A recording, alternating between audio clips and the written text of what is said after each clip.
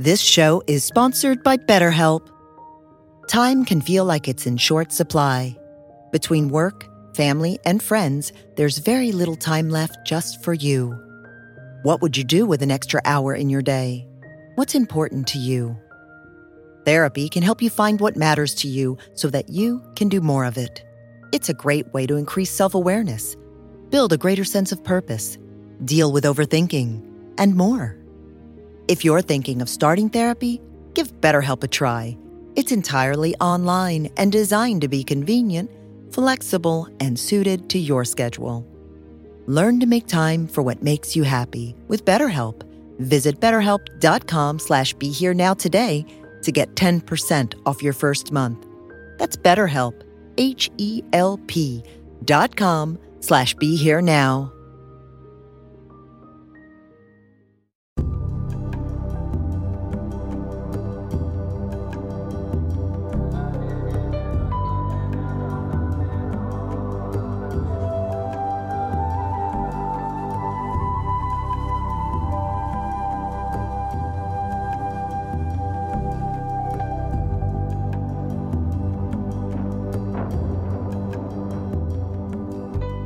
Welcome to Lama Surya Das's Awakening Now podcast.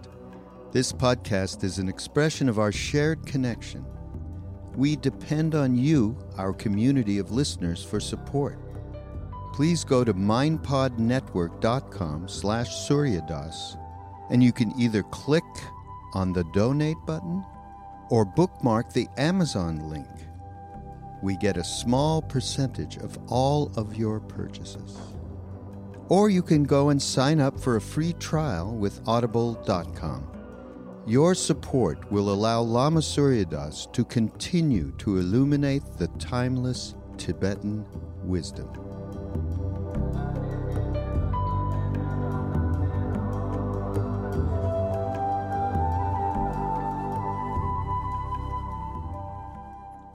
So hi, everybody, and welcome to this, my first inaugural podcast, or should I say Godcast. This is Lama Surya Das, the American Lama, here Godcasting from the Puritan state, the Pilgrim state, freezing Massachusetts, hoping to warm up the heart, awaken, illumine the mind, nurture the soul, and who knows what else. This is the first Godcast of this series, so buckle up. I have a wonderful youthful guest here. I have a whole lineup of Illuminati, Glitterati, Cognoscenti, Celebrati, all kinds of people, namely my friends and buddies and colleagues. I thought today I would start by interviewing a youngish friend of mine, an old soul, Kelly Rego of Providence, Rhode Island. Kelly's a social media expert, a filmmaker, a writer, artist, and a dear spiritual friend. Kelly, hi. Hello. Nice to have you on here. Have you done podcasts before, not to mention Godcasts? No, this is my first podcast, but I listen to a lot of them. Well, that's good because, being a guy, I'm not very good at listening, so I don't listen to that many podcasts. But you're not intimidated by being on this Godcast? You don't feel like you're expected to be, like speaking for the goddess or channel God directly through you to the audience? Well, that's definitely, I guess you're putting it on the table, but yes, we're just going to kind of roll with it. Okay. No, that's good. It is on the table. I was on Duncan Trussell's podcast last week, and we were joking about it being a Godcast. And it's kind of obvious to me that although none of us can claim to be God or Buddha, we all are, and that's part of all of us. And those words are just placeholders anyway. But we are going to be talking on these Godcasts about higher things, deeper things. And so I'm not worried about it. Anyway, I see life is kind of like a karaoke bar, and as long as I just keep mouthing along, with the music, then whatever needs to be said will come through, and that's the style or the feeling of the Godcast. Are you going to introduce the fly on the wall or not? Yes, that reminds me. I'm haunted here by my old Dharma buddy from India days, Raghavendra Das. Don't try to spell that. Of the Love, Serve, Remember Foundation, of the MindPod Network, mindpod.com. No, mindpodnetwork.com. And nobody knows me as Raghavendra Das in the whole entire world except you. You're the only one who calls me that, even though it is my full name, Raghu. You have to say Okay, Raghu. Well, I'm like your father, so when I get mad at you, I call you by your full name. Yeah, right, exactly. So there it is. And I have to ask you one thing. This Godcast business? Yeah. You don't want me to work it too much anymore? No, you don't believe in God. There's no God. It's Buddhist. Are we taping? Come on. Yeah, we're taping. I believe in God. I already defined it. God is a placeholder like Buddha. Words like heaven and nirvana are placeholders. They're very hard, if not impossible, for most of us to understand, at least with our habitual thoughts and conceptual minds. So I have no problem with using that word with those that like to use it. Anyway, I hope we'll be talking about that and other related things as we go forward, because there's a lot of verbiage in the air these days, as usual. We live in the over-information age, as I call it, where we seem to know so much but really understand so little, especially about ourselves and the deeper meanings, purposes, and truths of life. So I don't have any answers for you, easy answers, or don't do it from me, but I do have plenty of questions. My old Lama Kalu Rinpoche in the 70s in India used to call me the question man. Of course, in Tibetan, he didn't speak English. And when I asked him if that was okay, if he minded me taking up all his time, because he was one of the Dalai Lama's teachers. He had refugee camps and monasteries and infirmaries to take care of and orphanages. And I asked him if he minded peppering him with my adolescent questions. I mean, I was 21 or 2, so I was no longer a child. But how young I was, it's a little daunting right now to think about. And he said, no, it's very good. Ask all your questions. Seek as much as you can, and then one day you too will know. And that stayed with me. And I did ask all my questions, and I also sought all that I could. And I guess I've arrived somewhere in life where I never thought I would be, thanks to my teachers and the higher power, the deeper power that's beyond any of us, whatever you call it. That's beyond any of us, but immanent, innate in each and all of us. So that's what we're going to be talking about and thinking about. And I'm also looking forward to hearing from you on social media and all. I have social media feeds. You can find me online and through Twitter and Facebook and Instagram, etc. You can also email me.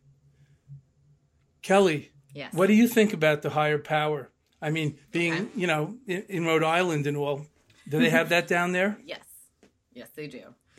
Can you give me a little more in terms of the very... Rhode Island was founded by somebody who broke away from the square religionists here in the Pilgrim State. So I'm just wondering if you have any, interesting or radical or new thoughts about this. You're from one of the younger generations, and it's a postmodern secular era.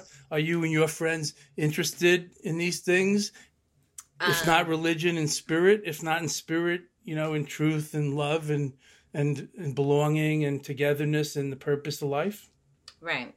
I would say the current perspective or thing that I'm playing with when thinking about the higher power is just how it's integrating into the daily life and kind of realizing that it's the ever-present nature of it, regardless of whether you like what's happening or not, that that kind of ever-present being and like creative force is there, and just kind of acknowledging and recognizing it, and then using it along with some form of daily practice to kind of just find some sort of balance or meaning to all the daily ins and outs. What kind of daily practice do? You do yoga or meditation or have a prayer life? I know you've recently come under the fold of our guru, Maharaji, Nimkaroli Baba, the Love Everyone Master. Yeah, I would say that I like to pull from a variety of different spiritual practices and teachings in order to come up with a hybrid that works best for me and what resonates within my discernment. And so I do kirtan. I sing the Hanuman Chalisa at least 5 times a day. I do 5 times a day. That's awesome. That's better than I do. What about you, Raghu? Oh, way Did you better. sing it 5 times today yet? I have not. I'm going to have to really make up some lost ground on that one. Well, because this is a grace race. We don't want Kelly to get ahead. Yeah. Currently, the Hanuman is one of my newest practices, but the way that I've really been able to bring it into my life is that, one, it's really fun to challenge yourself to learn a 40 lyric poem in Sanskrit, and then it's also a really good way to organize my day. Like, I'll put on the Hanuman Chalisa while I'm doing a task, and I'll be singing along with it, and I have 8 minutes to do the dishes, and then I kind of carry it with me throughout the day, and then it's always stuck in my head. So that's part of. So it kind of does itself, or does you? Let's say. It's evolved. The practice, it's fun. Like a prayer wheel that keeps turning after you stop spinning it. Right. Well, the method's bringing me to this certain place, and it's interesting with mantra how it gets to a point that it starts to sing you, or, it just kind of flows through you. So I'm just hitting that point where I'm hitting that with the Hanuman Chalisa. I also do, I try and do meditation in the morning, be it 5 minutes or 20. That changes. Sometimes it's an open eye meditation. Sometimes it's just a kind of more straightforward metta loving kindness practice. And then generally throughout the day, just kind of trying to bring that, let's say, the blessings from metta, may you be safe, may you be happy, may you be healthy, may you live with ease. I try and wish well for others. And try and integrate that into my daily interactions. That's a practice. That's a beautiful practice, Raghu. We should try doing that more too. That wishing. You know what I think all beings, not just the people we like. I think that this younger generation that Kelly emblemizes is way more altruistic than we might have been, because we were really looking, okay, I need to change me, and part of it was, you talk about the grace race when we were talking about how many times she does the Chalisa. Well, when we were with Maharaji, the grace race, that's good. I know where you're going. It was horrible. I mean, I feel so bad to this day that I've elbowed people when he would come out on his tucket, and I was fast. I was really a fast little Jewish guy, and I got up there first, and I would trip people, elbow them, do what I needed to do to make sure I was right there. And it's sick. These were sick people that really, and I think that people like Kelly this generation is far more interested in helping their brothers and sisters than we were back then. Yeah. Actually, service. Oh, yeah, you're saying yeah. Yeah, no, I it makes sense to her. Well, that does make sense, and that can only come from you guys coming first. We're just ability building upon ability. Yeah, so thank you. That's very generous of you. Actually, in Raghu's defense, and I won't call him Raghavindra Das anymore. Anyway, I can't spell that. It's Raghu never really elbowed me, and he always really helped me get closer to the guru when I was younger than him then. So you have to take what he's saying with a grain of salt. He also brought his younger brother and his father, Lakshman, and his father, Das, to Maharaji, and that whole family benefited. So although there may have been some kneeing and elbowing in the family over the decades, the love definitely rose and the other receded. And that's what it's all about. And that's what it's all about. Yes. You put your heart in, you put your ego out, you put your love in, and you spread it all about. And you know the rest. And that's what it's all about. Yeah. Yes. Ram. Ram. So I have a question about service, since you brought that up, Raghu. What kind, Lama Suridas, I'll ask this to you. How has the concept of service evolved in your life since you have come back to the United States after your Well, that's a good question, Kelly. In the 60s, I was in college and growing up and part of the peace movement, the anti-Vietnam War movement, and, thinking about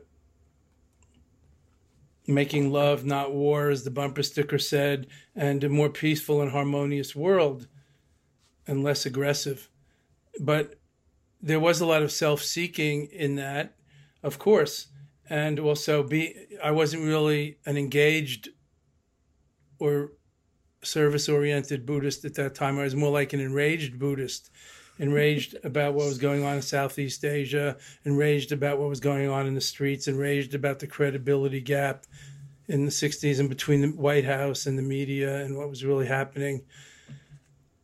But then when I went to India in 71 and I got into yoga and meditation and my gurus and ashrams and retreats and all in the 70s and 80s, and actually I never really came back. This isn't really me here. This is just one of God's pseudopods.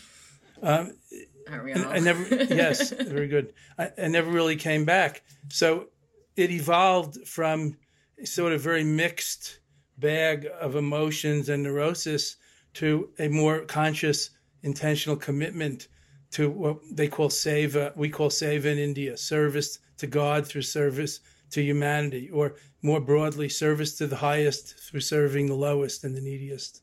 Seva. In Buddhism, it's called the Bodhisattva vow, the altruistic wish to attain unselfish love and wisdom of enlightenment for the benefit of all, and realizing that we're all in the same boat. We all rise and fall, sink and swim together, and there's no, I can't be happy if others around me are miserable, or the neighborhood, if the environment, the world is in flames.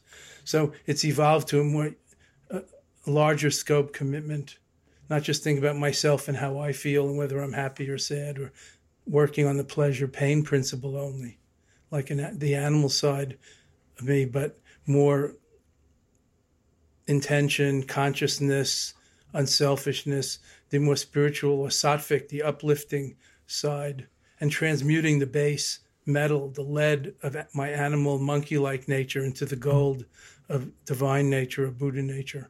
So we take even the vow, Bodhisattva vow, not to think about our own enlightenment, but to strive for awakening and developing these virtues and bring it into life, as you were saying, for the benefit of all beings who want and need the same, even if beings seem to be pursuing it in different ways, still wanting and needing the same for themselves and their loved ones and their neighborhood and their land and their country, and in widening concentric circles. So the scope has definitely increased/deepened.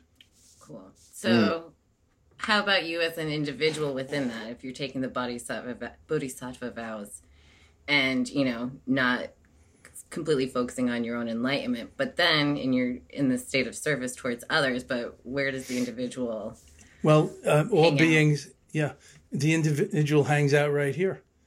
As you said, the Bodhisattva vow, embodied in your own body and with your feet on this ground, here in this place, in this society, in this language, and this is what we're doing together in this satsang or sangha, this beloved community family.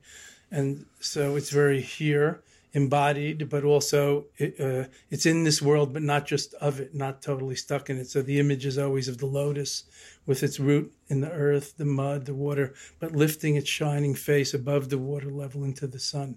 So integration, no real separation between heaven and earth, or nirvana and samsara, inseparable, interwoven, interbeing, co-meditating with everyone. Seeing through the illusion of separateness, inter-meditating with everyone, seeing through the illusion of separateness, being one with everyone. My evolvement to a more service-oriented point of view or perspective came about through increased selfishness, actually. Had to burn it up. No, actually not like that. Well, at one point, Maharaji said to me, "What do you do back in the West?" And I'm trying to think, okay, how do I say program director of a rock and roll radio station? And while I was thinking about how to say that in English, he pointed at me and went, broadcaster in English. Which he didn't know. Well, that was the least of anything. Yeah, right. I mean, that's an amazing word to pull out of your But yeah, blanket. it was that word, and not just mother or father or thank you, but broadcast. Yeah, right. And to you. Yeah. Yeah. And so over time, I got the idea that I was two things. I like to talk about stuff that I liked, and I did usually have some medium, like in that case, a 50,000 watt radio station. All along in my life, I had media. And then at some point, I started to either through I think it was more like bringing people wanted to go, oh, can I go with you? You're going to India. I'd like you to take me to where you were and the places where Maharaji was. And, I might have begrudgingly said, all right, well, you can come along or something. And then I noticed at one point where there's a being who is still with us, as Surya Das knows quite well, named Siddhima, who Maharaji left to take care of the temples in India when he left that body. And she's a saint in her own right. And she's like our Indian mother, and we've been seeing her all this time. So I remember bringing some people there long time back. I mean, I've done it many times since then. And we sat down in the room, and they lit up like a light bulb in front of her. I mean, it was just transforming experience for these people. And I noticed that was the happiest.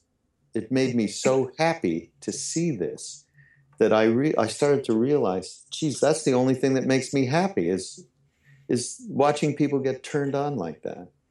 So well, here more we than are. that is in your part in helping others be happy. Being a conduit of some sort, yeah. But basically, it was just seeing that light bulb being turned on is just a thrill. And then I started realizing what Maharaji meant by broadcaster. It was to was a capital B plus. Perfect. And here I am ending up still with doing it. Yeah, doing it. Mind only podcast. 45 years later. Yeah. Well, I've been doing it all along in one way or the other. Yeah.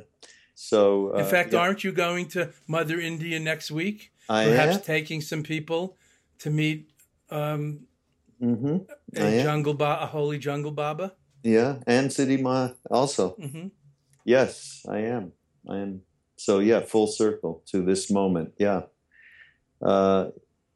So I think that after we all enter the stream, there is no possibility of anything if it's substantially, if you're going to be a substantial human being in this world, there's no possibility of anything but of being some use to that person next to you as a purpose, and that the Bodhisattva vow is everything, as far as I'm concerned, everything. Well, the Dalai Lama occasionally says, or even often, of course, people ask him, so he says, when they ask him, the purpose of life is to be happy and fulfilled and to make others happy. So that may or may not be true. It's worth checking it out, but that's what we believe. Yep, absolutely. Yeah. And I believe that's a bunch of motivation without the words, without bodhisattva, without any esoteric Tibetan Buddhism, Hinduism, Bhakti Yoga, any of that. I think this generation naturally wants and is impulsed to act in that fashion, maybe partially due to the phenomenal adversities that are in effect today, and disparities and polarization and in political insanity, basically. Is that true, Kelly? Yes, I would say I've always been inspired by service. I served in the Peace Corps 10 years ago in Costa Rica.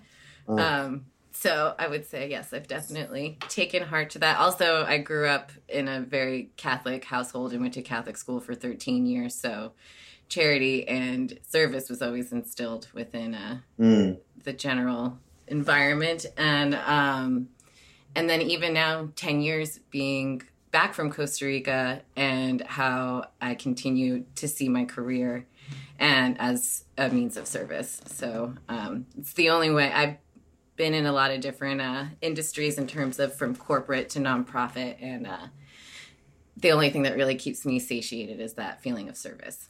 So. Beautiful. Beautiful. Yeah. Buddhaful. Buddhaful. Buddhaful, yes. America the Buddhaful. I've heard a lot from a lot of your compatriots in your generation, Kelly, and most of you seem to have taken a year off from college to volunteer or intern or first year after college or something like that. Yeah. Usually for a charity or an altruistic, a good mission. This was not how we grew up.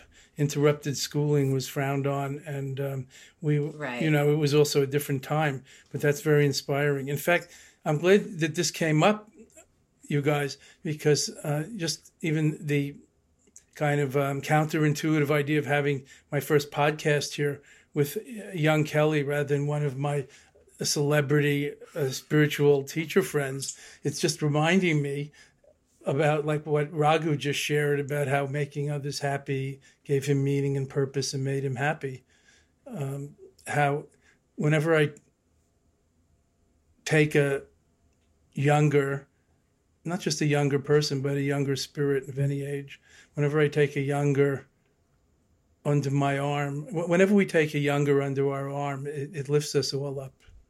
And that's just the facts of life. There's no way around it. And any mature, menschy adult, I believe, will understand and resonate with that, regardless of whether they're spiritual, atheist, or, of any nationality. And I think that's very important for us today to match the youngers and the elders, and for us to take a role, Raghu, as elders in our society and not be the perpetual, youths that we've been for a long time, and be producers and distributors of this, quote, good news, not just consumers. Because one day seekers must become finders, not just stay on campus and be like the professional graduate student one's whole life and pass it on and pay it forward. That's what I'm thinking about now. And I've turned a lot more of my attention to the youngers and the younger generations these days. Even with social media and things, I'm not that mediaized and technological as you have been. I mean, I'm mainly with the words and the writing, and teaching and leading retreats. But the social media could be spiritual media. And even Twitter, which is such an attenuated, a short form, 140 characters is enough for a haiku, which is a world-class verse form, the great Zen haiku utterance that awakens us to a new way of seeing and being. We can have words of wisdom in less than 140 characters. So I think if we can start to transform and transmute the social media into spiritual media, we'll bring our whole community, and in concentric circles, maybe the whole world, closer together in the heart and not just bombarded with interruptions and distractions. Well, I think the technology itself is already a reflection of kind of the evolving unity consciousness, in terms of never before have we been able to just so instantaneously connect and communicate all across the world. Well, there's an example of how connected we all are in all the media.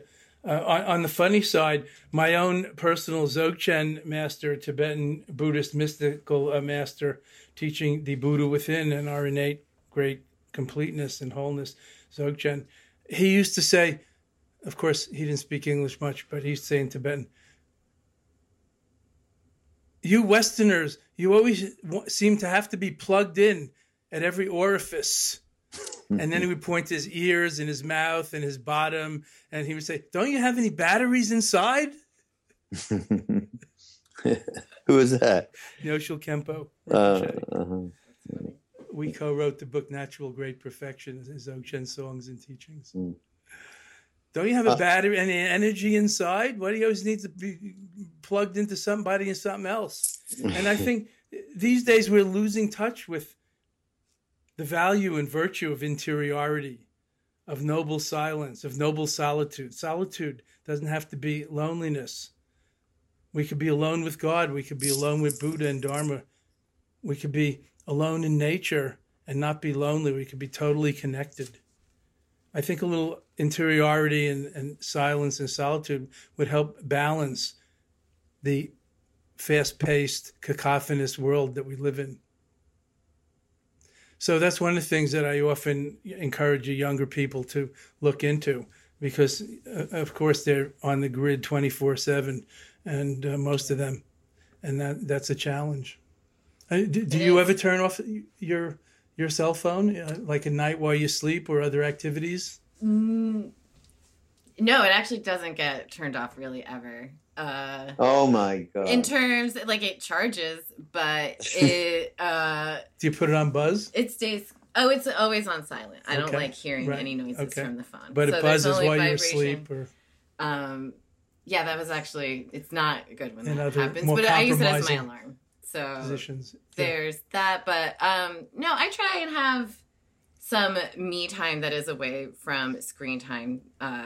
That's a priority in terms of it's not my job is so connected to the phone. Like my mother is social media is a Portuguese immigrant, has no idea what's going on and just thinks that I have an addiction. I'm like, no, I'm actually working right now, and she can't understand that like actual work is happening while I'm sitting here like this.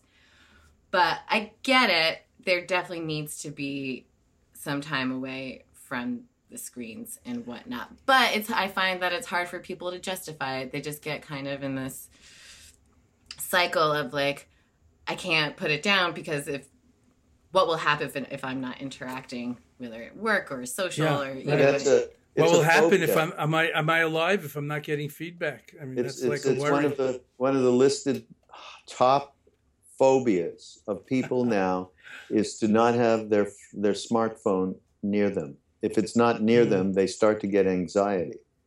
And it's true. Everybody. I mean, if my phone suddenly, oh my God, where's my phone? Yeah.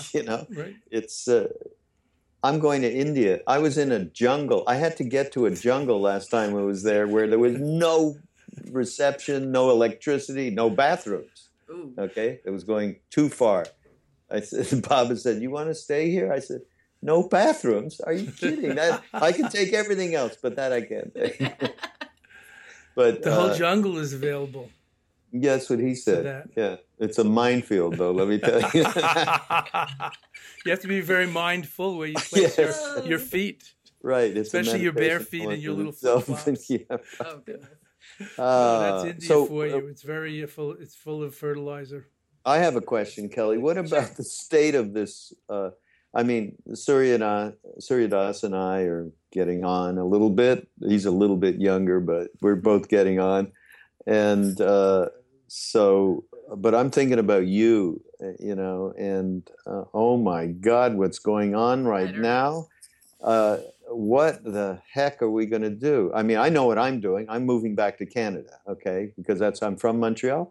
I'd rather freeze my ass up there than burn down here. You better get there fast before they build the wall. The wall, keep the Americans out. Yeah, that's what they're doing. I don't know that.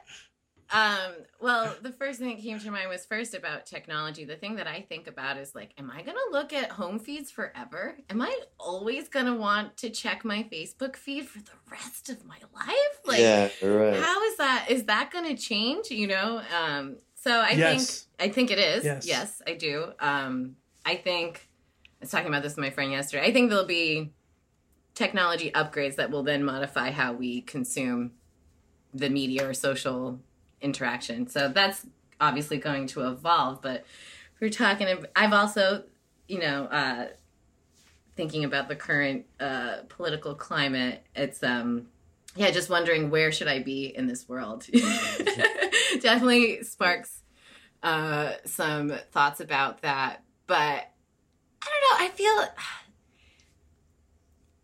there's the only thing I can think about is just like, we're just going to have to roll with it and just kind of, hunker down in terms of, developing that interior self. And then if you can really focus on balancing that out, and we'll bring it back to service. Like if you can also kind of include yourself within that service and knowing that cultivating that kind of unconditional love was pretty much the only thing you can control.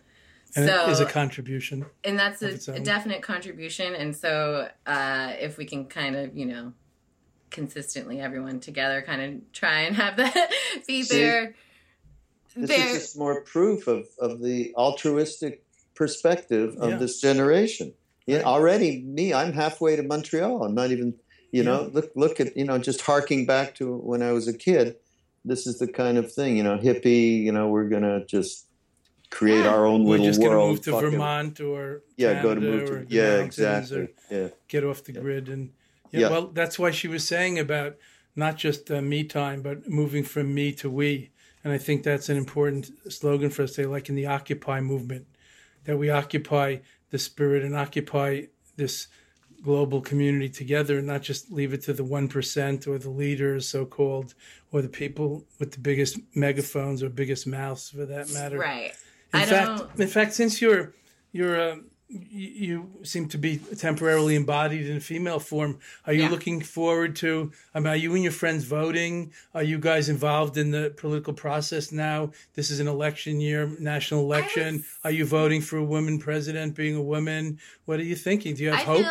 I feel a variety of feelings about this, but there's, of course, coming from an all-girls Catholic school and like seeing a possible woman president, just for sheer, like looking at it that way, of course, it'd be nice to have a different human body, and also with her in particular, she's extremely qualified. I mean, she's really done her rounds in terms of serving in all different parts of government. Right. So that. Well, some people seem to say, it's really not that hard to run the country. Why do you have to have experience? I mean, that's not my way of thinking. But so are you and your friends voting, or are you hopeless with this kind of oligarchy or heavily money-weighted political process? All I see now is just people consuming massive amounts of information and passing it around. So, I mean, I don't know what's going to happen come November, but it sounds like people are pretty into voting in terms of the most recent Tuesday and like this week's elections. Yeah. Super Tuesday. No, the people that are within my realm are pretty informed, but I don't think people are obsessed with it or get too much into it, because it's just a lot of like a play going on that like I don't know if I really want to consume or be a part of it that much, but it's still happening. So, yes, I'm not going to ignore it. We are part of it. You can't not participate. Of course, you can not vote or you can abstain from the marketplace, but we're still using the roads and the waters and the electricity and the sky and the air. So even the hermits in the caves are participating. So we all have some responsibility, if you want to look at it that way, or some say. Definitely. I would say I'm curious. And I'm open to a lot of things, and I don't want to get too wrapped up in making a decision or at this moment, because I feel like there's still a lot that can happen. And so, which way is the Portuguese vote leaning? Oh, I don't know. I don't know where the Portuguese vote's leaning. Because I'm thinking a lot about that. Mostly East Coast, so I'm sure they're a little liberal, but I don't know. Probably. That's hard to say. That's hard to say. Because people ask me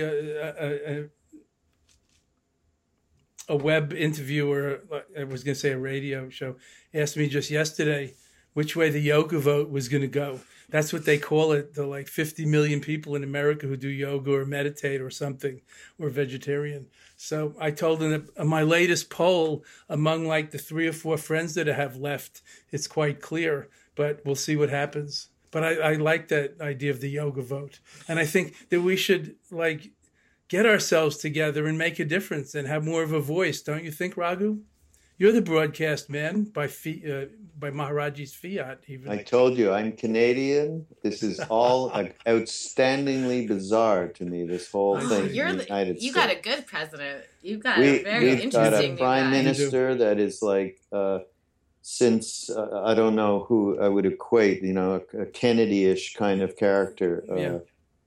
Justin Trudeau, and he is phenomenal. I mean, I hope he makes it through all of the vicissitudes of the influences that do happen in any country. Well, of course, not as bad as in the States, right. The kind of horrific way in which the lobbyists and the money power, works its way into really the governance of this country. Yeah.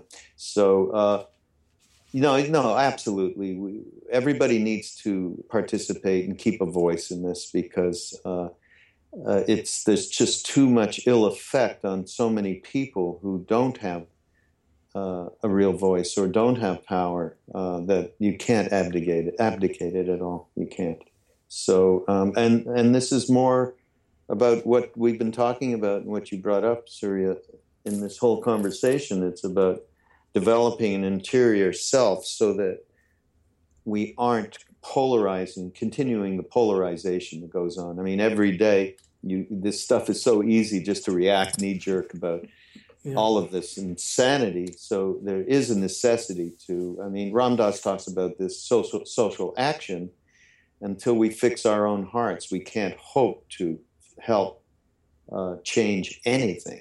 Because if there's any anger, if there's any reactivity, you just have the opposite effect of what you're trying to do. So yes, we have to disarm our hearts. Otherwise, we just make more troubles with our aggression and reactivity.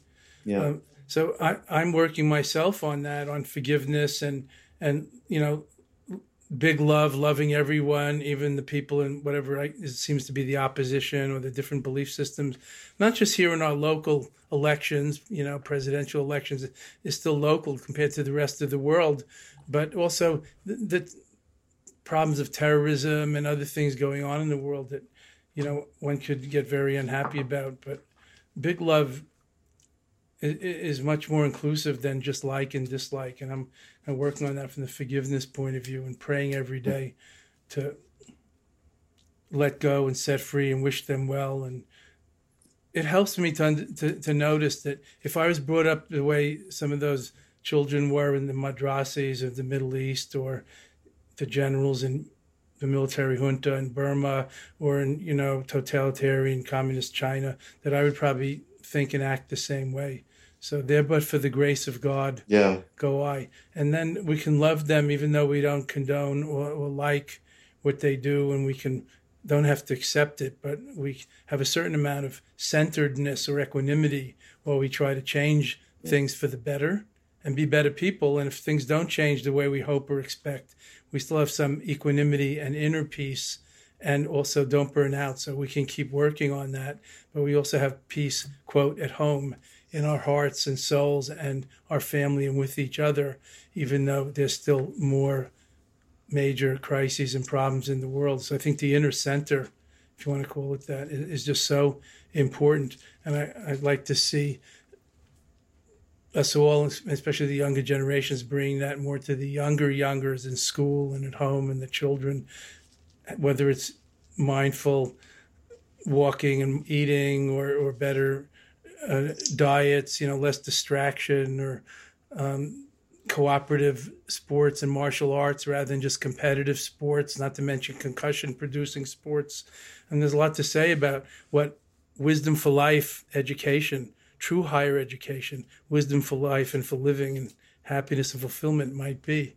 So I put that to you. You're a filmmaker, an educator, an activist of your own. So the thing that comes to mind when I was hearing you say that is just people have to learn the concept of how to accept and validate differing opinions in different states and have them all be equal in terms. I'm thinking in particular to when you're, keeping the big love for the people you don't necessarily condone what they're doing, and how can you hold that kind of big love in terms of like you are as divine as everything else. However, you're doing some pretty awful things, and I can't condone that either. So you can still respect your opinion in terms of like, that's horrible, but at the same time trying to hold that other opposite of unconditional love there. So I think it's about kind of learning how to hold so many of those differing opinions or differing ideas,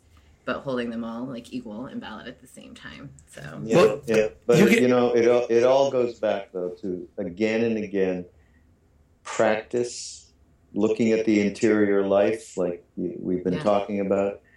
These are all just words unless you actuate something within yourself. I mean, it's absolutely necessary. It's not just believing. It's what we do and what we be. Yeah. I have to ask you if I can do a commercial.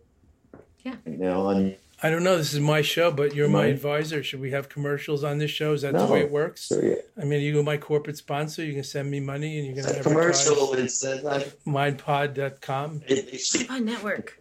Mindpod Network. Go on. Network. Okay. For God's sake. No, this is a commercial for you. Oh, good. Thank you. Then you should definitely do it. Yes, I thought so.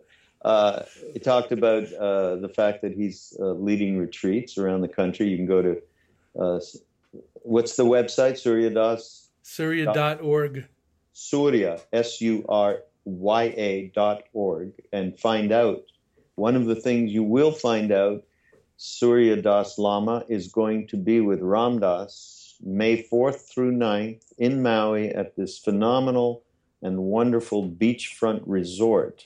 Beautiful. Beautiful. It's a really magical place. It's spectacular. Mirabai Bush, our very close sister, will be there as well.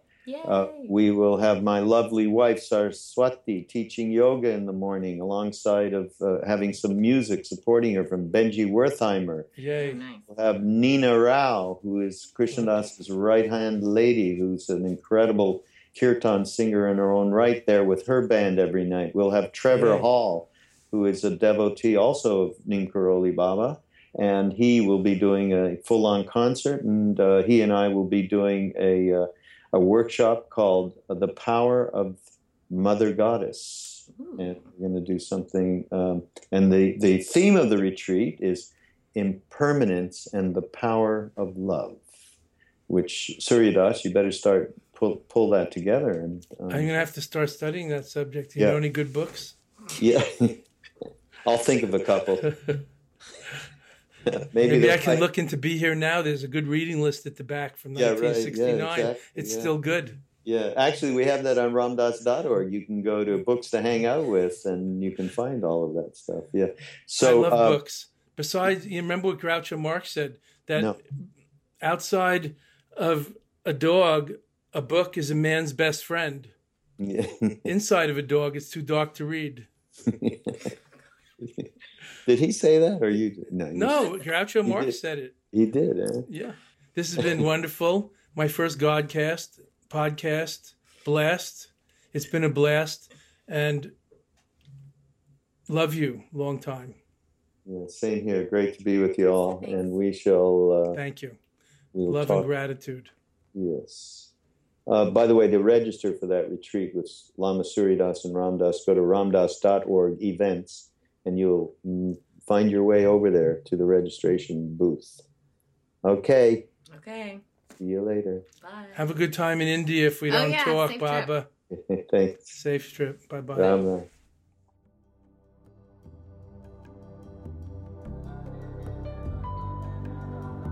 Thank you for listening to Lama Surya Das's Awakening Now Hour. We very much appreciate your support and hope you will continue by going to mindpodnetwork.com/Suryadas and link to the donate button, or go to the Amazon.com link for all of your purchases. Namaste.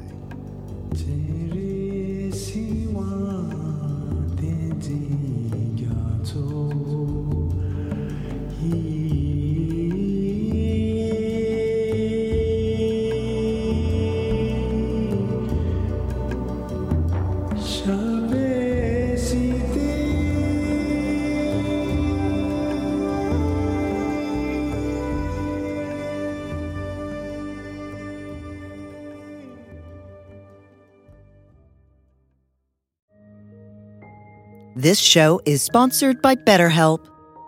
Time can feel like it's in short supply. Between work, family, and friends, there's very little time left just for you. What would you do with an extra hour in your day? What's important to you? Therapy can help you find what matters to you so that you can do more of it. It's a great way to increase self-awareness, build a greater sense of purpose, deal with overthinking, and more. If you're thinking of starting therapy, give BetterHelp a try. It's entirely online and designed to be convenient, flexible, and suited to your schedule. Learn to make time for what makes you happy with BetterHelp. Visit BetterHelp.com/BeHereNow today to get 10% off your first month. That's BetterHelp, HELP.com/BeHereNow.